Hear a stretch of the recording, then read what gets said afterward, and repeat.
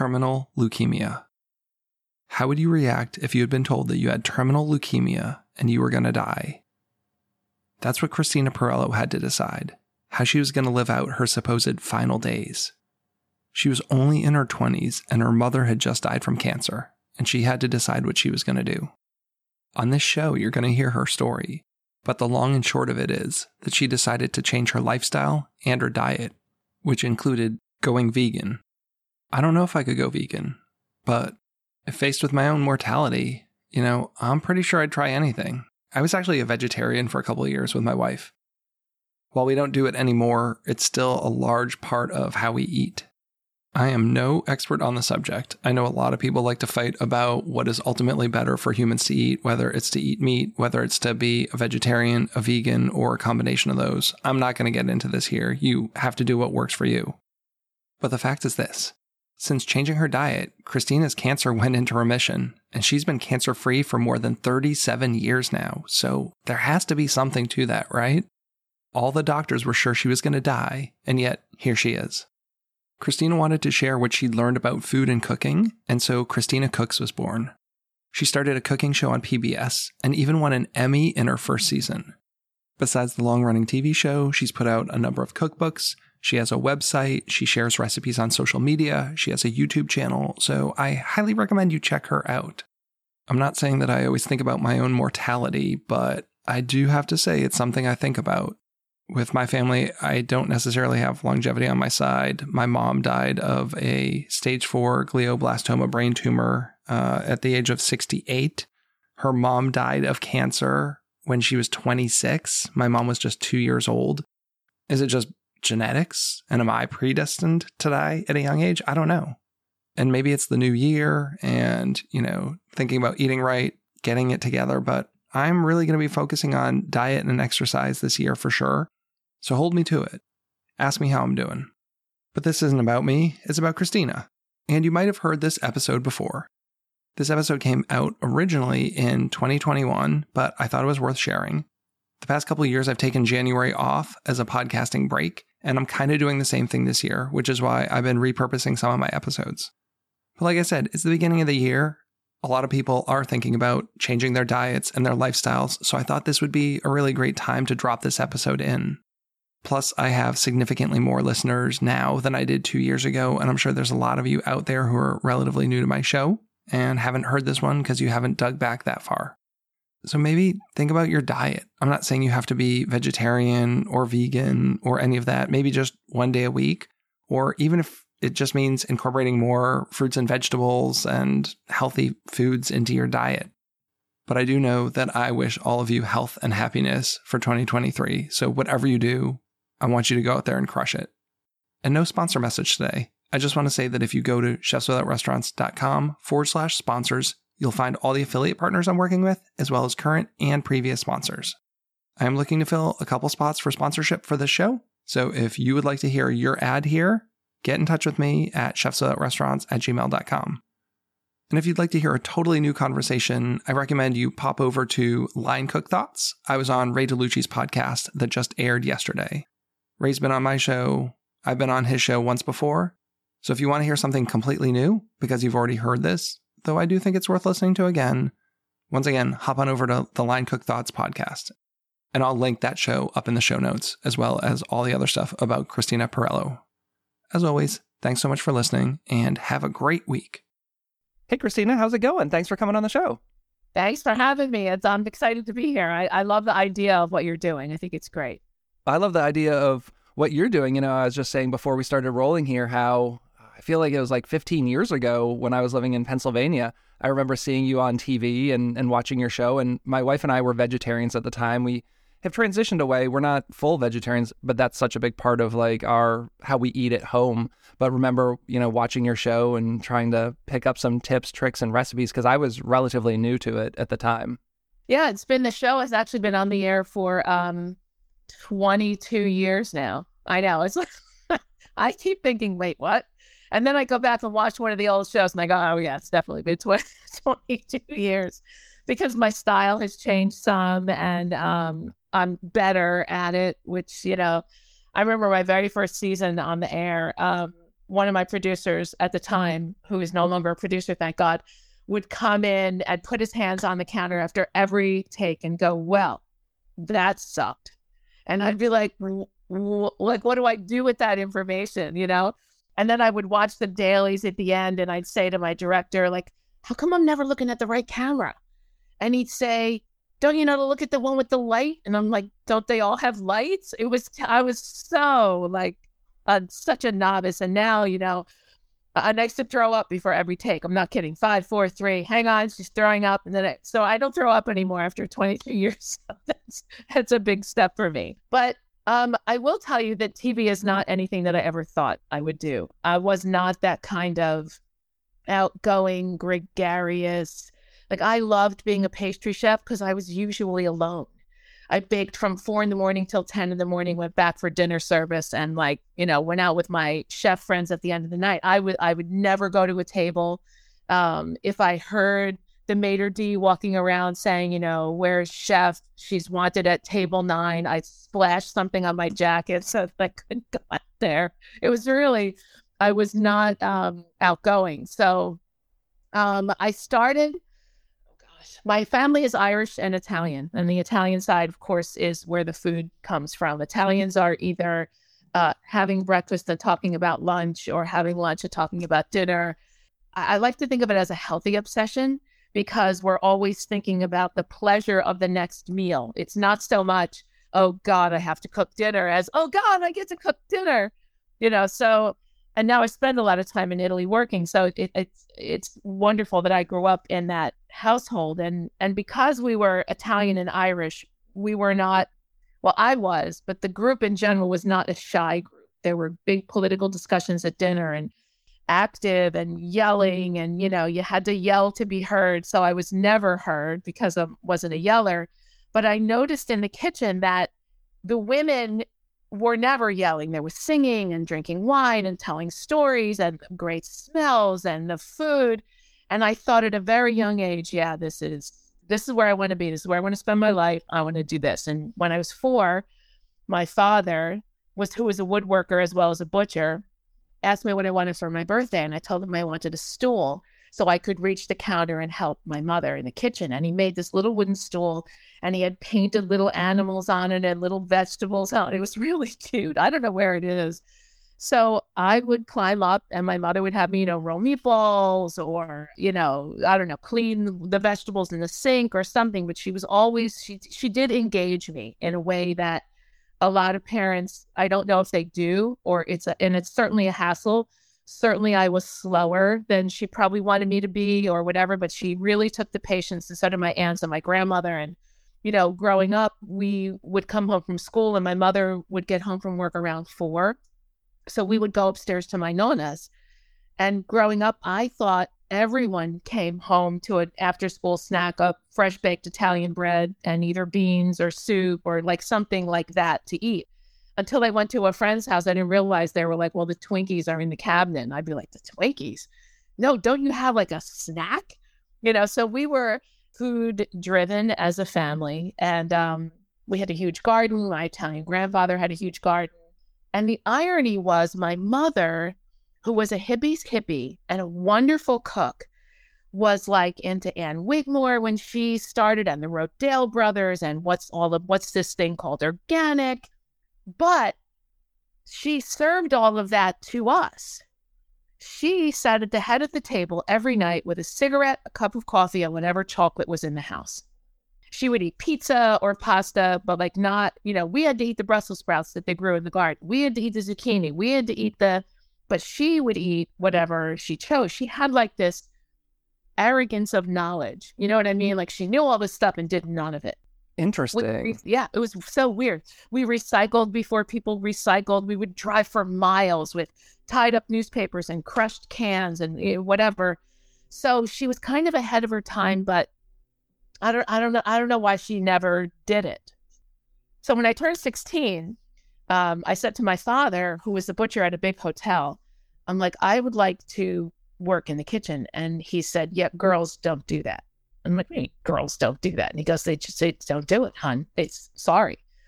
And I said, well, you should try. You're the butcher. So he comes home a few days later and says, I got you a job in the coffee shop. And I'm thinking, maybe I'm making cookies. I was a waitress. I lasted 2 days because I'm not a waitress.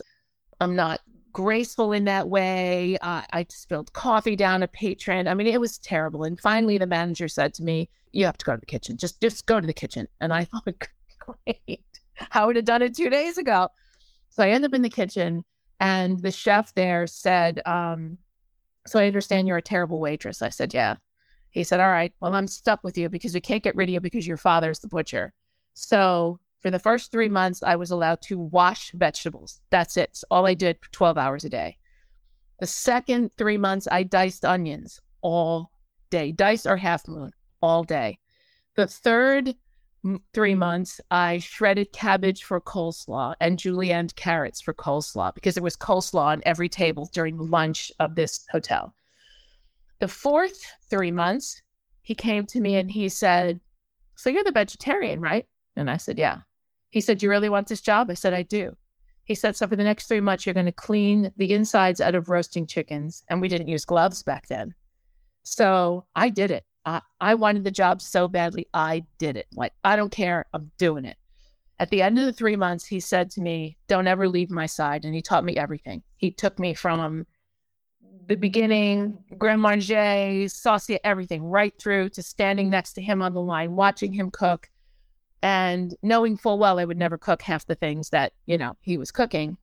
But I learned how to make sauces, all the mother sauce, like everything. And then I went to pastry to try it out, fell in love, studied pastry. And as a vegetarian, it was easier too. I was still eating dairy at the time. So it wasn't as troublesome as working in a kitchen where I had to cook meat or fry fish or, whatever. And my first, I know chefs have the reputation that they have, but my first chef was amazing. And it took a while for me to figure out why he was always so happy. But he wasn't a clipboard chef. He stood at his station and he cooked. And then he would turn, move to the pass, put the food out, come back. He never left within a 4-foot area. And above him on the metal shelf on the stove was a big bowl of ice and an 8-cup measure of, I thought, water. And I thought, we're a smart guy. It's hot in here. He stays hydrated. So I was working next to him one day and he got called away. And I thought, screw this. I'm having some of his water. And it was vodka. Oh. So now I knew why he was so relaxed all the time. Just take that edge off. Yeah, exactly. So that was how I came into the actual kitchen life after cooking my whole life. And certainly home cooking is very different than, kitchen cooking, but I never fell out of love with it. And kitchens were rough. When I started, girls were not that welcome and kitchens were rough. I often say I knew that I was at work because somebody's hand was on my ass, and I knew I was not at work because there were no hands on my ass. But you kind of either toughened up or quit. It wasn't like now where you could, go to somebody and say, hey, chef was inappropriate or whatever. And I think, I'm not excusing them by any means, everyone should be treated equally and with justice, but it's such a hard job and it's so hot and so sweaty and you're so close to each other. I think that there's an intimacy that comes whether you like it or not. You know what I mean? You have to kind of step to it and defend yourself in order to survive. And that's men or women now. If you're not, I always say to my students at culinary school, if you're not excited by every garlic clove that comes across your cutting board, and if you don't think you can step up to defend yourself, you should go sell shoes because this is not the job for you. Well, and you also talk about this extended period of prep time. What I've seen is today, you bring in a cook who has no experience and, a week into just doing basic prep, they feel slighted that they're not working the line. They've come in and cut onions and carrots and 6 days later, it's ooh, when do I get to do that? It's when am I exactly? Yeah, right. You just got here. I mean, I'm not one who feels like you have to quote unquote pay the dues for an exorbitant amount of time, but it seems like everyone, well, not everyone, but so many people want it overnight. And I think there's a middle ground. And I also think that's Celebrity Chef, which is weird phrase that we use now, really contributed to that a lot. You're going to go cut carrots for 4 days and you're going to be a star. And it's like, well, no, it doesn't really work that way. You work really, really hard, and even people like Julia Child, who never worked in a commercial kitchen in her entire life and was the pioneer for all of us, particularly women who do what we do in a kitchen or on TV or whatever. It's kind of like, you look at Julia and she was amazing because as she came into sort of popularity, Betty Friedan was also coming into popularity, telling women to get out of the kitchen, break the chains, get out. And Julia actually stood up to her saying, cooking is not about being a housewife. Cooking is an art. It's a life skill. It's the skill of the intellect. I mean, she was amazing to watch and to listen to. So, she made a big difference for women in and out of commercial kitchens, even though she never actually worked in a restaurant. Yeah. So, and then you lost your mom of cancer when she was like in her mid 40s, right? 49. She, my mother looked like a 40s pinup girl, even after having 4 kids. She was very committed to fitness. I grew up coming downstairs to breakfast before school to the little black and white TV in our house with Jack LaLanne. I grew up coming down the stairs to 5, 4, 3, 2. I go, Mom's at it again. And so when I got older, I was also an athlete. And in college, my first year in college, I worked for Richard Simmons Health Clubs teaching exercise. And my mother used to come to my classes. And, one day she said to me, I don't know, you and your stretching, I pulled something in my butt. And, many, many doctor visits later, they discovered she had colon cancer at 47. And I knew nothing. I mean, we were an Italian-Irish family. I didn't know anything about health or wellness or whatever. I exercised. That was it. So she went through all the conventional treatments. And at the end of 2 years, passed away. And she was about 5'8" and weighed about 67 pounds when she passed away. And I remember thinking, and I'm not a medical basher, I just remember standing by her bed at 25 thinking, man, if I ever get sick, I'm not doing this. I don't know what I'll do, but if I ever get sick, I can't do that. I was too afraid of it. It was terrifying to watch what she went through. So after my mother passed away, I decided to move to Philadelphia from Florida, where my dad was still living, and my brother was in Philly. So I was like, well, let me just, come up to Philly. New life, new whatever. And 6 months later, I get diagnosed with what would be considered stage 4 leukemia, although they don't stage leukemia.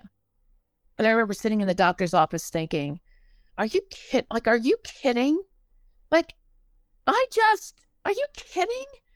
And I remember thinking, it was so long ago that it's really hard to kind of go back to that girl. But I remember thinking, as I was in the elevator leaving his office, that if I could just memorize the pattern of the carpet in the elevator, I wouldn't start screaming and have a total meltdown of panic. And it was a gray carpet with maroon fleur-de-lis. And I remember stepping outside into it was sunlight. It was a beautiful day, and thinking, people are just going about their lives. And I've just been told mine's over in 6 months. Like, I'm out of here before I'm even 26 years old. How does this work? So I went home to my apartment. They wanted me to go immediately to the hospital and start treatments. And I said, well, what are the chances? And they said, well, you're terminal. And they kept saying terminal, terminal, terminal. And finally, I'm so frustrated. I'm like, that's a big building at the airport. What do we do? And they said, we'll try everything we can. And I thought, oh, no. I'm not spending whatever time I have left sick and bald like my mother. I'm not doing it. I don't want to lose my hair. I don't want to be sick. I'm afraid of needles. No. So they agreed to let me go home and think about it. And I sat in my apartment for 24 hours and thought, I'm just going to move back to Italy. When I was 21, I had gone to Italy with my younger brother as a chaperone of his high school band. He came home and I stayed for a year. And I thought, I'll just go back. It was wonderful. And when I'm dead, I'm dead. They'll always remember me as young, whatever. You're stupid at that age. I don't know.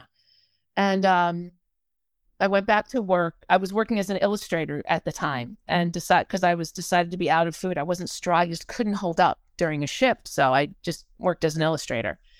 And a friend of mine who worked with me said, you should meet this guy. he eats seaweed and says it cures cancer. And I thought, wow, sounds awesome. Sure, why not? And he said, no, you got to meet him. He's really smart. And I was like, well, I'm not leaving for a couple weeks. So what have I got to lose? So I meet Robert Perello, who obviously it worked out. And he starts telling me about macrobiotics and food. And, you can change your blood quality with food. And I'm thinking, man, somebody should tell these 5 grim oncologists who are telling me I'm out of here. Are you? And he's like, you should try it. And I thought, well, I don't really care what I eat right now because I'm dying. So you want me to eat brown rice and not eat pizza? Fine, I'll eat brown rice. So he took me shopping at a co-op in the city, which was like stepping from 1983 into 1968.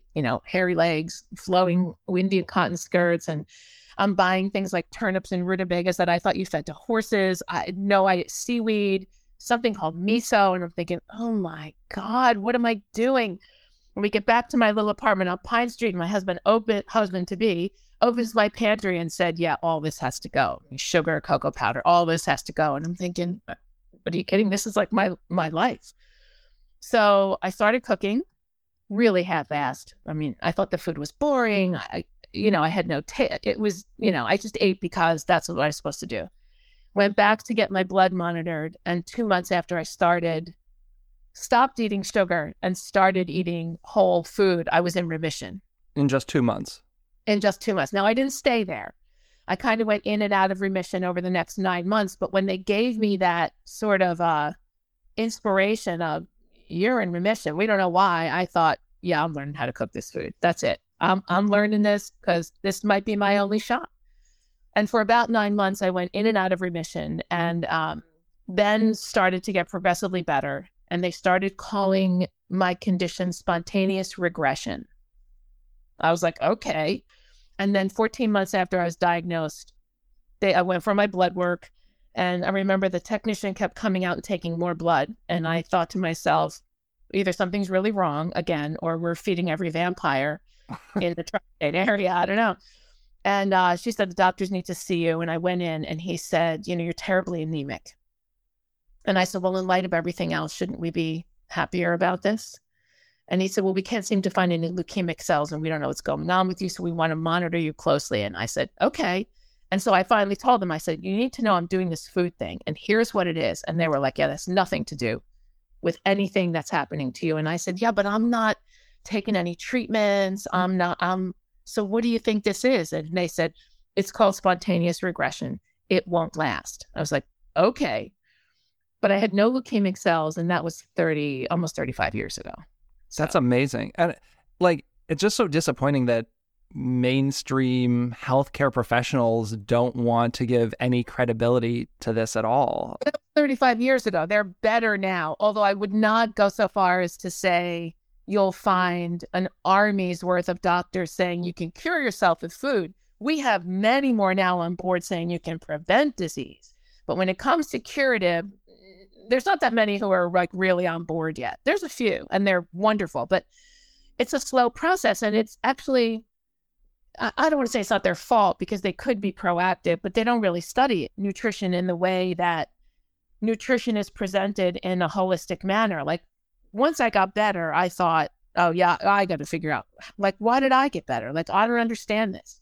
So I quit my very lucrative job as an illustrator and went to work for $7 an hour in a natural food store cooking foods for a lunch counter, broccoli and tofu, tempeh and whatever.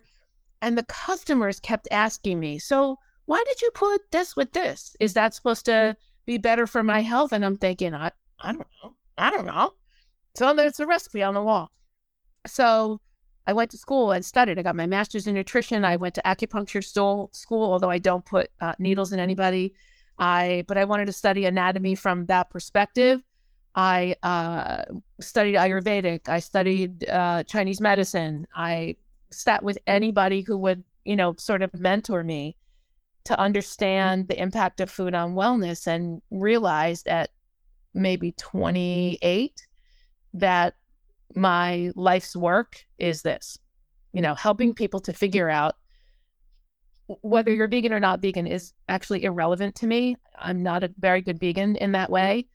I think that giving people information that helps them make the best choices for themselves will naturally lead them more toward vegetables and grains and beans and away from factory farmed animals.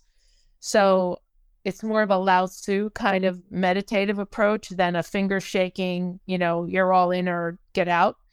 Like I have friends who are vegans that I love to death, but when you said earlier we were vegetarian, they would have said, this is not the interview for us.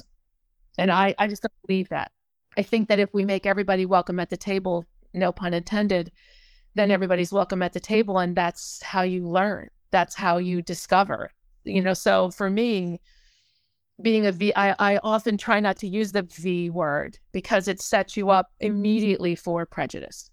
Well, it sounds like you weren't necessarily the healthiest vegetarian. And we found that as well. It's like why I found that, chicken breast from a pastured raised chicken was going to be more healthy for me to eat than a processed Morningstar veggie burger. Like, exactly. I just, health wise, it wasn't working out for me. So, we found balance. So now when we eat meat, it's coming from as much as we can, a local farm and buying organics and right stuff and trying to stay away from processed foods. But we still enjoy eating meat and dairy, but having vegetarian cuisine and quite often vegan, that's still a big chunk of our diet, but we're not all or nothing.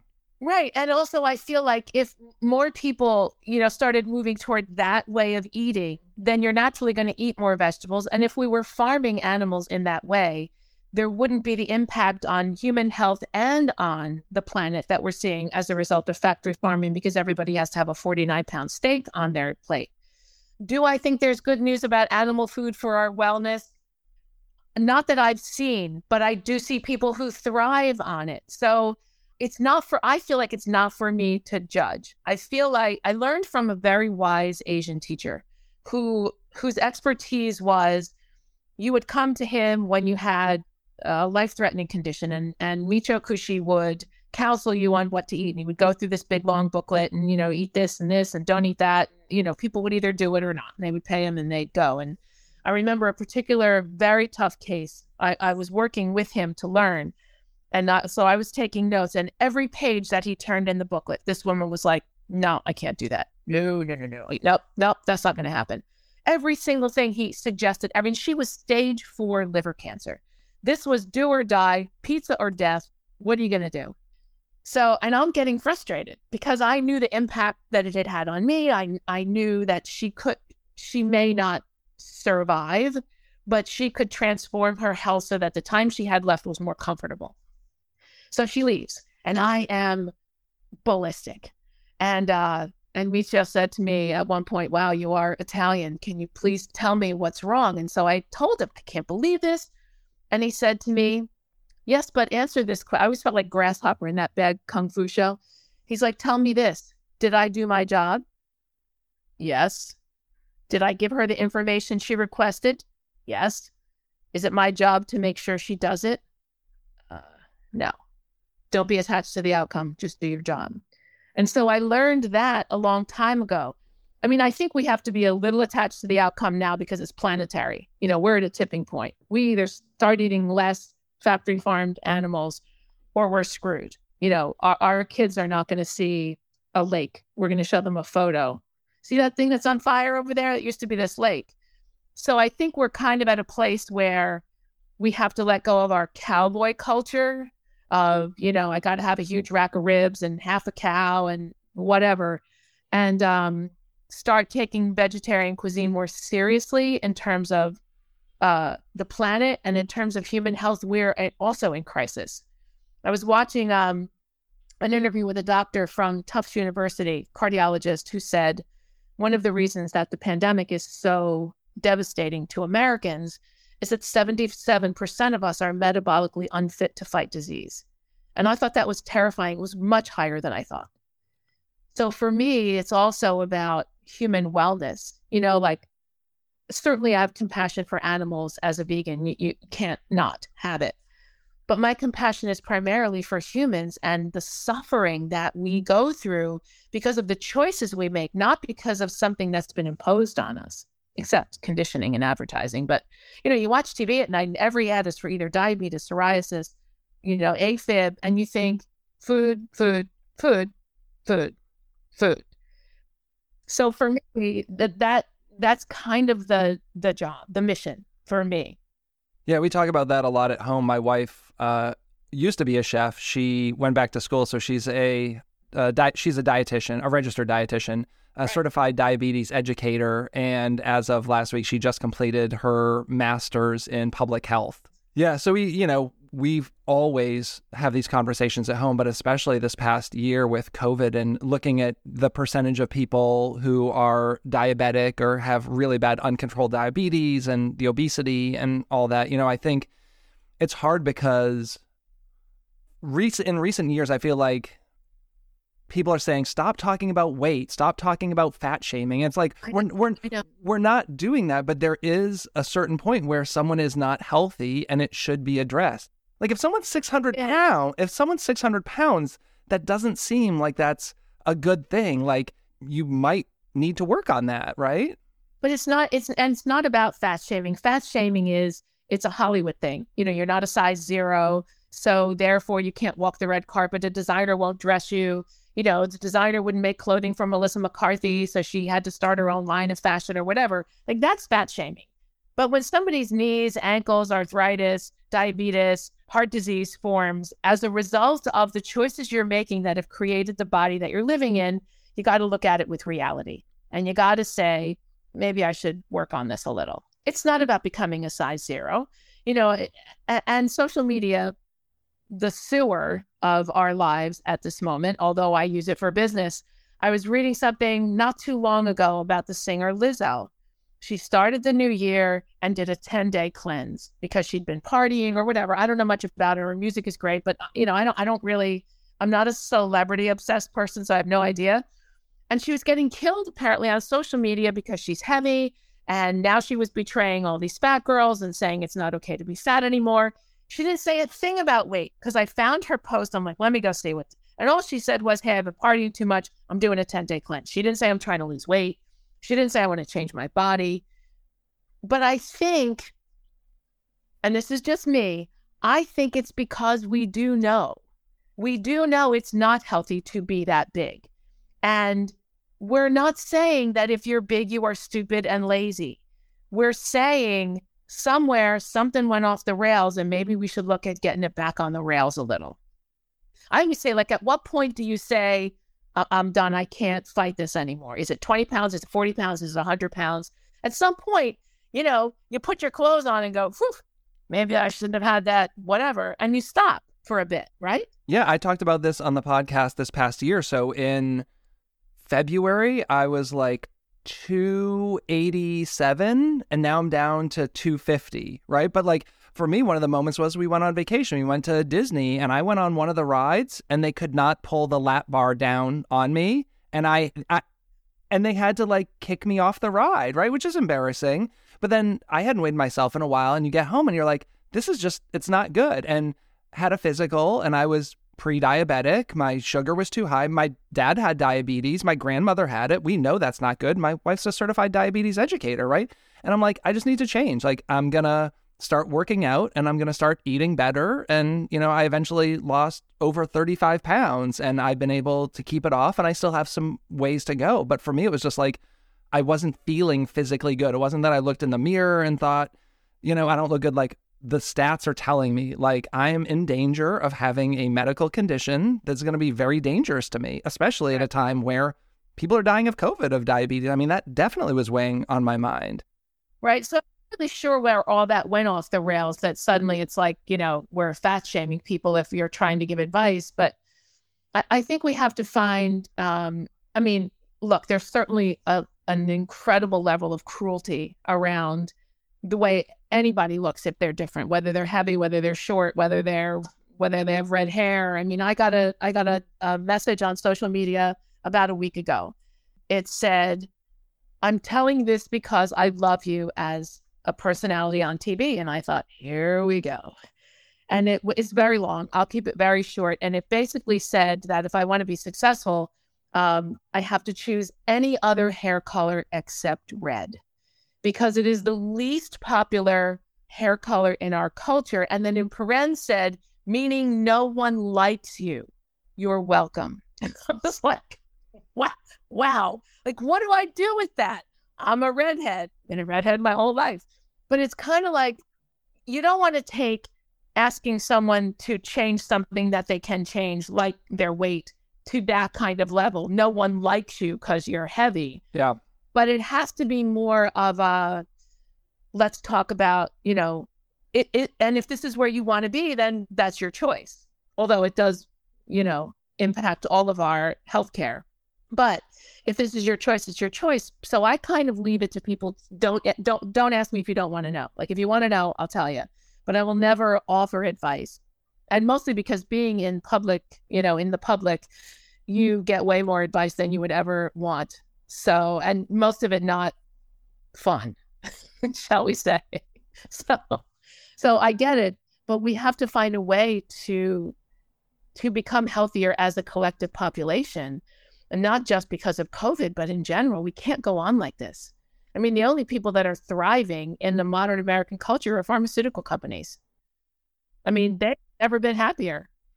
So how did you get into Christina Cooks, becoming this multimedia kind of food personality, right? Where you've got a TV show and cookbooks.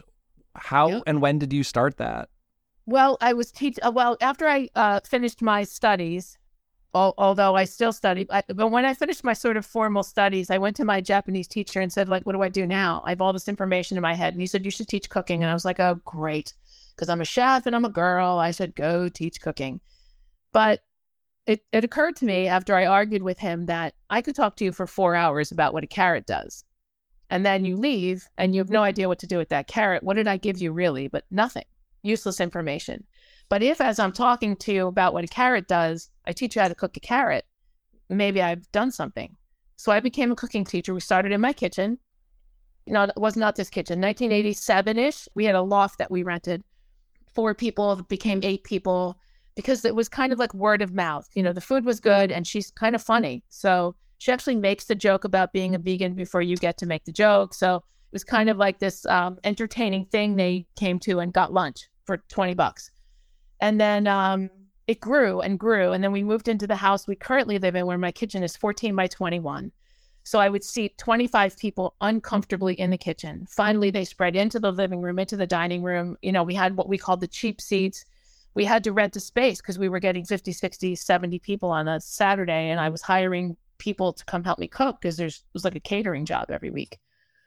And then after the show, the class was over, we would come back. My assistants and I would sit in front of the TV and watch PBS and watch all these chefs. And I'd go, yeah, we could veganize that. Let's make this recipe. Let's do that.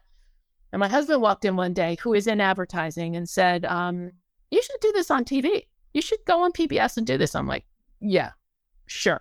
Make it happen, hon, and I'll do it. 2 years later, he raised the money, 1998. We went on the air. Eden Foods was our first sponsor. God bless them. They saw the vision and agreed with it. And we actually met with the Discovery Channel as well. And they were wonderful. They were like, this is a great idea. We're just going to need you to throw a chicken breast in here or there to make the food familiar for Americans. And I was like, no, you're missing the point. The point is, you don't need any of that. So it didn't work for them. And then the Food Network was also just sort of starting. And I was at an event with Jacques Pepin and Emeril, ironically. And Emeril was saying, you should go to the Food Network. It's going to be great. You'll make a ton of money. You'll open a restaurant. I'm like, I don't want to open a restaurant. I've worked in restaurants. I don't want to. No, you'll open a restaurant. I'm like, no. Then I'm sitting there next to Jacques Pepin, who was like talking to melted butter. He's so lovely. And he said to me, you don't want to go to the Food Network. You want to come to PBS. You own your content. You decide what you're cooking. As long as the production value is good, you'll never regret it. Okay. So I listened to Jacques, obviously. And I don't regret being on public television ever. I love public television. The hard thing is you have to raise all of your production money. They don't help you in any way. They just put it out there. And as long as you meet the production value levels, you're in business. Like, they don't cancel you if your ratings are low. Like, it's as long as you have good content and it's educational, which was important to us. This was not about I'm going to show you how to saute an onion. I'm going to show you why you saute an onion. Like for me, it was about teaching. So we started doing it. And the very first year we went on the air, we were so weird. Like we were so weird. We were cooking tofu and dried daikon and dried shiitake mushrooms. And I think people were watching it and going, what the hell is she doing? And my producers decided to submit the show for an Emmy. And I'm like, oh, you got to be kidding me. So we get nominated. In your first year? Yeah, my very first year when I was terrible. I didn't even know what camera to look at. So I'm like, you guys are nuts, but okay. So we go and we win for Outstanding Achievement for Host. And I'm thinking it's because we're a freak show. Like they didn't know what I was doing. So we won. And, and it's become easier to do TV, certainly now for me. And it's still the biggest classroom in the world. So. And that's a whole weird thing. Like, I guess, did you just teach yourself how to be a quote unquote personality? I mean, because me, it's I've got this podcast now. I went to school for culinary. It's literally the only thing I've ever studied. And people are like, you should start a podcast. Sure. I'm only this is going to be in season 2. Listening to the first episodes, I'm like, and I had some really amazing guests and the production quality was horrible. I didn't know how to interview any of it. And it's cringe-worthy listening to some of that stuff, but I feel like it's getting better and you come into your own, you just, the repetition of it. And for me, I somehow went from being someone who wouldn't even return something to a store to standing in front of a room of 20 people and teaching cooking in a way that they found engaging, because I get bored easily. So if I'm listening to someone lecture, they need to be engaging or I'm out, so I knew, and I also knew the subject matter invited jokes. So we may as well make fun of ourselves before anybody even does. So I became sort of like this self-deprecating, funny, and I guess I don't know, naturally have good timing or whatever. And the first season, I look back at those shows because Create TV will run them, and I think, oh my God, we have to get those off the air. We have to get those off the air. First of all, I didn't know you could wear your hair naturally, so they would tease it up and bring the top up like I was going to the prom, and I would think, I hate this, and I would say something to my husband. He goes, you can't say anything. I'm like, can I get fired? And he's like, well, no, it's your show, but so, and I didn't know how to use a mic. I didn't know. Yeah. It was growing. It was growth. And it's funny because this season that's on the air now, we film at the culinary school where I teach, and they're a new crew, very small. I've used them for 3 seasons now, and they're like family. And these guys are totally into it, and they're funny. And we do these silly, sticky bits on the show now. There's a show coming up. We just watched it in editing, and I thought, I cannot believe PBS is going to let me do this. It's so silly. I give my chef something, my backstage chef something. I said, you need to rinse these noodles for me. He goes, okay, I'll go downstairs. And does that thing where, you walk behind the counter. And the guys at public television are like, oh my God, we're so glad to see that still works. It's so funny. And, and my director, who's 52, pre-diabetic, cholesterol through the roof, triglycerides that were nuclear, said, you know what? We were in Rome, called us. I'm like, why is Scotty calling us in? And they also joked about the food. We'd go to Wawa while we had lunch, kind of thing. But they always ate the food. So he called us in Rome and said, my wife has stage 1 colon cancer. You have to help us. Okay, it's a big change. I know. They did it, adopted it. She's fine. It's been a year and a half. She just got her first scan. Totally fine. Scotty has lost 60 pounds, looks like a teenager. His cholesterol is normal. His blood pressure is low. He has no pre-diabetes. He's like a new man. He literally looks like a teenager. His kids are everybody's so into this new thing for them. So, that kind of thing's really gratifying. And I said nothing except, here's what I would do if I were in your shoes. Here's exactly what I would do. And they were like, okay, we're doing it. Okay. And look, fear is a great motivator. They say the word cancer or diabetes, and suddenly you're into change. Okay, I'm in. I say, why wait? But I waited. I didn't, I went from healthy food at home to a diet of Snicker bars and Diet Dr. Pepper and Oreos because they were vegan. So how do you keep creating new recipes. I mean, the cookbooks, the putting them out on the internet, the show, like at some point, do you feel exhausted trying to come up with something new? This is going to sound very cheesy, but no. I love what I do. I am one of those people who's excited by every garlic clove that appears on my cutting board. I love the collaborative art of working together with my crew. I love the solitude of writing at the same time. So, it's like I love my crew. I love working with them. I could never do this without them, without my husband, without my unit manager who's been with me for 22 years. The person who comes in and does makeup, what everybody on our crew is treated exactly the same, from the kid who runs for coffee to me. There's no divas, there's no hierarchy. We are all there to serve the mission of telling the story of, how food has an impact on your wellness. So I love that. And when it comes to creating, I read food magazines, I read other people's cookbooks. I'm always veganizing things. Like this past weekend, I get a magazine called Bake because I am a baker at heart. I feel like made a hater. Cooking is great, but it's like the warm up to the baseball game. It's all about the sweets. And it was an orange brownie cookie. And it, had eggs and butter. And I'm thinking, there's no way I'm going to get this texture. No way. But I'm trying it. In fact, right now, there's orange peel candying on my stove, which I'm hoping isn't overcooking. So I may pick up this phone and walk over and check it because I don't want it to overcook.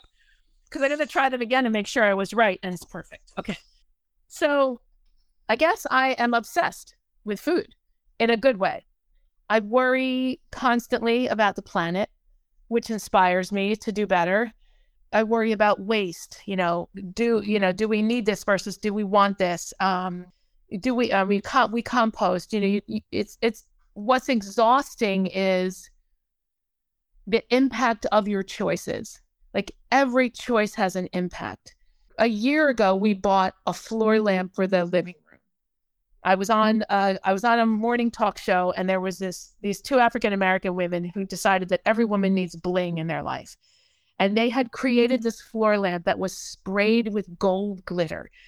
It was the most awesome thing I'd ever seen. I said to my husband, I have to have that lamp. And he's like, okay, but we have a floor lamp, which we've had since we got married in 1987. So we actually debated as to whether or not what we would do. So we gave that floor lamp to someone else that didn't know the land sale, and we bought the new lamp.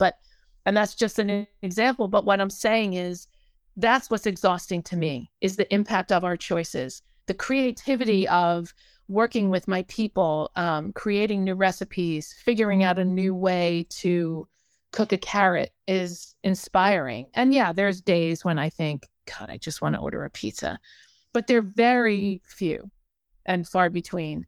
We bake bread, and not because of COVID, we always did. So no, that was very long, sorry. But no, I don't find it exhausting at all. I find it consistently inspiring because I love my work. I love my work. And now I travel with groups to Italy when we can travel, and I show them, these other cultures, Italy, Spain, Croatia, Israel, and often it's through the eyes of the food, who we're eating with, who's hosting us, who's in cooking class. It's like food it's like the universal way we speak to each other. It's the one thing where we can come together, I think, and maybe create unity again. Yeah, I love that. I talked to so many people about bringing, we've had some conversation about conflict resolution around a dinner table, right? I just think less and less people are sitting together and eating. And I think grab a plate of food and, have a great conversation around it. Yeah, think about it. At the dinner table, you learn everything from sharing to communication to social justice, compromise. You learn it all at the table. And as Michael Pollan famously said, you don't find people standing around the microwave waiting for the thing to spin around and eat that. But you do find them around the table, not willing to jump up just that. Oh, let's have one more glass of wine. You delay the process so you can stay at that table longer and live and hang with your friends and family longer. And I think one of the worst parts of the pandemic for people is that. Thank God you're home. Hopefully you're home with someone you love. I mean, alone is alone. We're not single sort of creatures. We like to be together. We like to need each other. You know, somebody asked me once, what superpower or what superhero I would be. And I always said the Wonder Twins, because there were two of them. So you always had each other. So you were always together. And they were like, yeah, but you're together all the time. And I was like, yeah, but yeah, we need each other. Like, we have to realize again, and I think food is a great vehicle, that we need each other. We can't go on like this.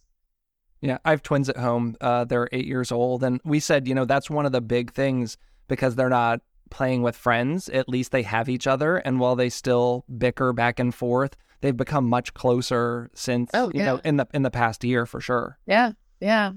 Twins are great. Yeah. It keeps it interesting, for sure. Whew. Are they identical? No, boy, girl. Well, at least you tell them apart, because otherwise they would mess with you. Yes. What are some of your favorite underrepresented, or what are some things in the pantry or vegetables that you think are great that maybe people aren't eating? You know, there's the classic like healthy foods that I think people have heard of, but what are some of your favorites that maybe don't get enough attention? I think I'm happy to see foods like tempeh becoming more popular, because everyone associates soybeans with tofu and ew. You know, and tofu's great, but I think that tempeh, because of its texture, it is suddenly having a little bit of a renaissance. And, you know, it's like, oh, everyone's talking about tempeh, which is kind of cool. I think that burdock is highly undervalued, because it's considered more Asian and no one really knows it and you can't really find it, but it's really high in folic acid. It's a good blood purifier. It's strengthening. It's warming. I think that daikon you're starting to see more of, and it's such a valuable veggie for us. But otherwise, I think that chefs, one of the wonderful things chefs are doing is bringing great awareness to these more, I don't want to say exotic, because exotic implies expensive, but these more diverse, interesting ingredients. And because people are more educated, because they watch cooking shows, because they, you know, now know words like sous vide or, you know, whatever, that they pay attention to ingredients more and might be more willing to pick up a rutabaga and say, oh, I saw Chef so-and-so cook this. Let me see what it tastes like. So, but you know, I think that vegetables are really experiencing a huge renaissance too. And things like collard greens and bok choy, as opposed to only kale, you know, all leafy greens are starting to see a bigger exposure out there, which is great. Yeah, I love collard greens. We grow them every year. They're so hardy. They come back if you know, depending on where you live. And I actually prefer them to kale. I mean, I don't love them raw as much, but like, I also don't kill them. I think a lot of people think of collards as like boiled for hours. Like, there's a recipe I found for caramelized miso butter, and you just take some miso and put it in a pan and dry and heat it in the pan for maybe like 2 or 3 minutes until it starts to brown. And then just add in rice wine vinegar and mirin to kind of deglaze it, and then just hit it with a knob of butter. And, you know, you could use some kind of vegan butter, and that's it. And then just saute the collards really quickly and toss that in there, and it's amazing. And it's like the best like 5-minute collards. Yeah, that might be collard greens for tonight. Thanks so much for that. Yeah, you're welcome. That might be collard greens tonight. Yeah, we have a CSA that we're in a city, so my garden is limited. And usually in the summer, not 2020, of course, but usually in the summer, we're gone a lot. We spend a lot of time in Europe hosting groups. So I don't spend a lot of time in my garden. This year I did and grew more. But our CSA, you can buy collard greens at any supermarket, but then you get them from your CSA and you just shred them, and you do throw them into a salad because they're small and they're tender and they're just like, it's like almost like picked lettuce. Right. I looked at a lot of your recipes. You use brown rice syrup. I've never even tried that. What's the benefit of that? So brown rice syrup has a couple things going for it. One is that it's about 75% still complex sugar, because it's brown rice that's cooked with usually a cultured rice called koji until it becomes a liquid and then is fermented. So part of the beauty of it is that it's fermented, so it's easier to digest. Part of it is that it's a bit of a complex sugar, so it digests slowly and you're not an insulin trigger. And the third part of it is that it's a glucose-based sweetener, so it's kind of what our brains really want. It has a butterscotch type flavor. It's not quite as sweet as sugar, but I've been using it for years because of that. And on its own, before you get hammered, on its own, its glycemic index is not super low, but nobody drinks a cup of brown rice syrup. The minute it's in a recipe with carbohydrates or fat, the glycemic index, as we all know, as your wife would know, changes. So, unless you're drinking it with a straw, it's a better sweetener than white granulated sugar. So I kind of use that in coconut sugar, which is a low glycemic sweetener. So, yeah, but brown rice syrup is, I love it. That's actually what my orange peel was candying in. I think I'm going to have to pick some up and try that. So good. It's so, so good. If you buy a brand called Lundberg, which is from California, be careful baking with it because it's a great product. They're a wonderful organic farm in California, but they ferment their rice syrup with enzymes. And sometimes the enzymes can interact with baking powder or baking soda and not let them do their job as well. I use a brand called Suzanne's Specialties, which we actually sell in our web store. It's hard to find at retail because they're a big commercial company. They sell to like Cliff Bars and Westbury and all those guys.